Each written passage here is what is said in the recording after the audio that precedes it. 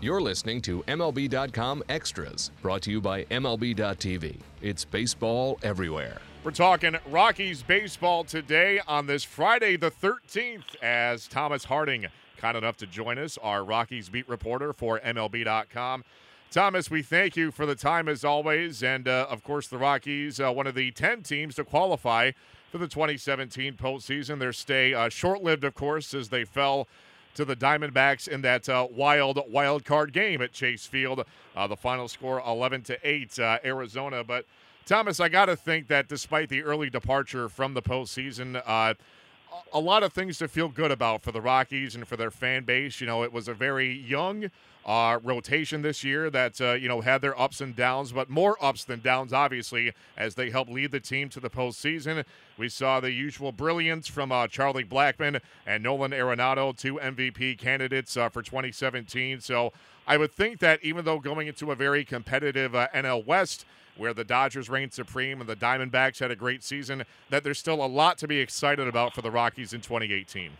Yes, I think that this team has entered a window of winning. And it's funny because I really believed, and I think I'd said as much publicly, I'd even said it to the general manager, Jeff Bridich, that I thought maybe 2018 would kind of be the beginning. I thought that this year, because of the young pitching, they would struggle at the end.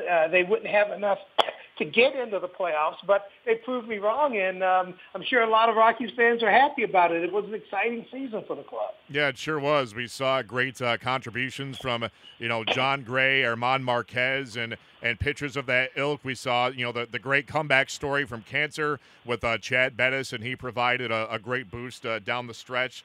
So, again, I got to think that there's really a lot to look forward to. And would you say, and you kind of, intimated this, that is this team maybe like a year or two ahead of schedule as to, opposed to where most fans thought they would be right now? I felt they ended up ahead of schedule because if you look at it, two key starting pitchers, Kyle Freeland and Antonio Senzatella. Both of those guys gave them a big lift, especially through the first half. Neither of those guys had been in the majors. Freeland was in AAA last season, and Senzatella had only thrown 34 2/3 innings at the AA level. So to see guys like that be such contributors at the major league level, I think that's what added a surprise element to this team this year. To see that happen, and also if you look at it, John Gray was injured in April, missed about a month and a half. We talked about Chad Bettis missing all the way until August with his inspiring comeback, but also Tyler Anderson underwent knee surgery in early July, missed some time, and Tyler Chatwood, not only did he struggle on the mound, but he also had a calf injury that cost him some time in the second half. If you think about all those injuries to your starting rotation and you still end up going to the postseason when, starting pitching had always been an issue for the Rockies, you have to feel pretty good about the depth that they built and just simply the performance of some very young pitchers. Yeah, no question. And to not only go to the postseason, but to go to the postseason in a division which already had two other playoff teams in it. I mean, to me, that's remarkable that, the competition all year in the NL West, it never relented, and the Rockies still did enough to clinch that second wild card spot and get into the postseason. And, Thomas, kind of transitioning to the offense, I've been a big fan, as well as, many other people, I'm not alone here, a big fan of Nolan Arenado. And I believe, the first player in maybe a decade with 3 straight seasons of 130-plus RBIs. I mean, is there a sense that, as great as he is, that we could potentially be watching an all-time great by the time this is all said and done? I really hope so. I mean, if you look at him, not only offensively, but defensively, the fact that he's won 4 straight Gold Gloves, and I can't imagine him not taking home his 5th after the voting comes out. You're talking about one of the all-time greats here. I mean, you start looking at names like Mike Schmidt and Brooks Robinson in that ilk. And he's still a very young player because he came up at a very young age. So you're looking at a guy who could have a really long career. A lot of people hope that long career is in Colorado, kind of like Todd Helton spent 17 seasons with the Rockies. I don't know what will happen come the end of 2019 into 2020 when he is eligible for free agency. Can the Rockies find a way to sign him for a little bit longer before then, what happens? But, hey, let's not look too far down the road. I mean, right now we're witnessing some greatness. He's the first third baseman to have 3 straight 130 RBI seasons. And his home runs, another, 37 this year after hitting, 41 last year, I think 42 the year before. I mean, we're talking about a guy with consistent power and run production. Absolutely. And I know that the knock in previous years on any productive Rockies hitter is obviously the Coors Field part of the equation. But, Thomas, correct me if I'm wrong, I think that not just this past year, but for the past couple where we've seen Arenado be so productive, his home and road splits are pretty identical, are they not?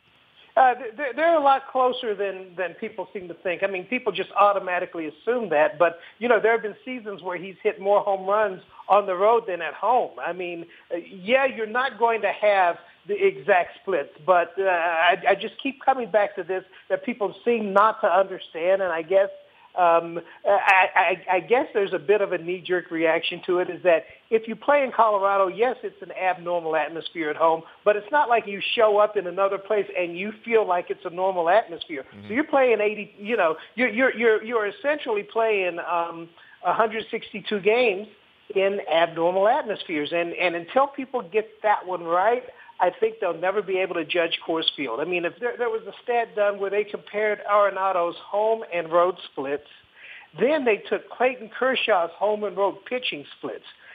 And it turned out the Dodger Stadium was kinder to Clayton Kershaw than Coors Field was to Nolan Arenado. Wow. Now, that should not be news. Most of us who follow this thing, and we look at Cincinnati and Philadelphia and the park in Chicago. All of those parks are kinder to their hitters than on the road, but you always hear it about Denver. So yeah, you look at these, you look at the stats, and it's just hard to believe that if you took Nolan Arenado out of Coors Field, he would be a terrible ball player. That's all I'm going to say on that.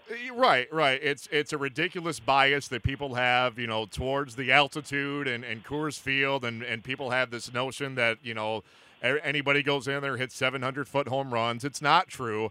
But until that bias disappears, I don't think that guys like Blackmon and Arenado and Trevor Story are going to get their just desserts because, again, that bias exists. But hopefully, hey, let's put out more studies and we'll change people's opinions, and they'll start to recognize that Arenado was not only a great player, but as we elaborated on, he could potentially be an all-time great. So yeah, and I would say what would have to happen probably is simply have the Rockies win a few World Series. I mean, nobody talks about about left field at Fenway Park cheapening players. Right. Nobody talks about that. Or right field at Yankee Stadium, the way, even the old one, no one talks about that. Why? Those teams have won, and they've won for a long time. And maybe the inability to put Coors into perspective will exist forever, but all the Rockies have to do is just win. Yeah, I mean, that's what cures all ills. Just win. And the Rockies did some winning in 2017, hopefully more on the way for 2018 and beyond. And, Thomas, kind of transitioning here, in terms of your personal favorite moments, whether it was a moment, a play, a game, or something quirky, what kind of stands out to you from this past season? Well, I think when I look at 2017, I am always going to remember the return, I think it was on August 14th, of Chad Bettis from cancer. And the moment that always hits me is when he walked in from the bullpen after throwing his pitches, and they played a song, a theme song for him, but there was no announcement, and the crowd went crazy. Then he pitched his 7 scoreless innings. That one will always stick out to me. And the next one, because let's face it takes a lot to top this one, was Nolan Arenado hitting the home run to complete a cycle on Father's Day. That was incredible. I mean, and it was a tight game against the San Francisco Giants. Normally, when someone hits for the cycle, they're winning in a blowout. Well, that was a walk-off home run to win that game. So those are the two moments that are always going to stick out for me. Yeah, that's a good point. When most players complete cycles, the game is in hand. Maybe they need, a single or a double, but to need a home run to not only complete the cycle, but to win the game and to get both on one swing. That was one of the more memorable and meaningful cycles that we've ever seen. So hats off to Nolan Arenado for that one. And Thomas, in terms of something that just completely blindsided you or just knocked you sideways, something that you or nobody else saw coming, anything stand out in that regard? Well, I do think that the rookie starting pitching really kind of hit me because, like I say, you look at it, and at times they had 4 rookies, and especially a Chad Freeland who had never pitched at the major league level, but I think even more Antonio Senzatella. Last year in 2016, he had a couple of bouts with shoulder tightness, but also his mother died in Venezuela. He only threw 34 2/3 innings, and I'm thinking there's no way they take a guy with this little experience and make him a major leaguer in the starting rotation at the start of the season.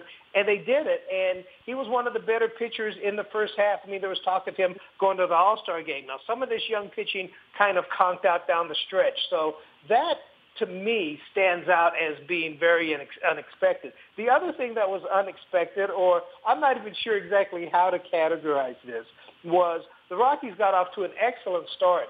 They played a lot of games on the road to start the season. I really think that works to their advantage because they don't have those long homestands where you're adjusting to 2 different atmospheres. But things were falling apart on the road in the second half. Then they go to Dodger Stadium in September, sweep them in 4 games there, then win the first 2 of a 4-game series at Arizona. I thought that stretch, which really helped put them into the playoffs, that told me a lot about how this team handles itself. The fact that although they were struggling, they didn't fall into, oh my gosh, we are the Rockies, we haven't won in a while, therefore we won't win. They really believed that they were the team they were at the start of the season, and that really showed late in the year. Yeah, to have that mental toughness, especially for guys so young and unproven in that rotation, to win 6 straight games against would-be playoff teams, that was a big turning point for the Rockies, and hopefully it leads to even bigger and better things to come for the Rocks come 2018 and beyond. Time will tell, of course. Thomas Harding, a pleasure as always. We will do it again soon. We thank you for the time. In the meantime, it's Matt Waymire signing off for MLB.com Extras, Colorado Rockies.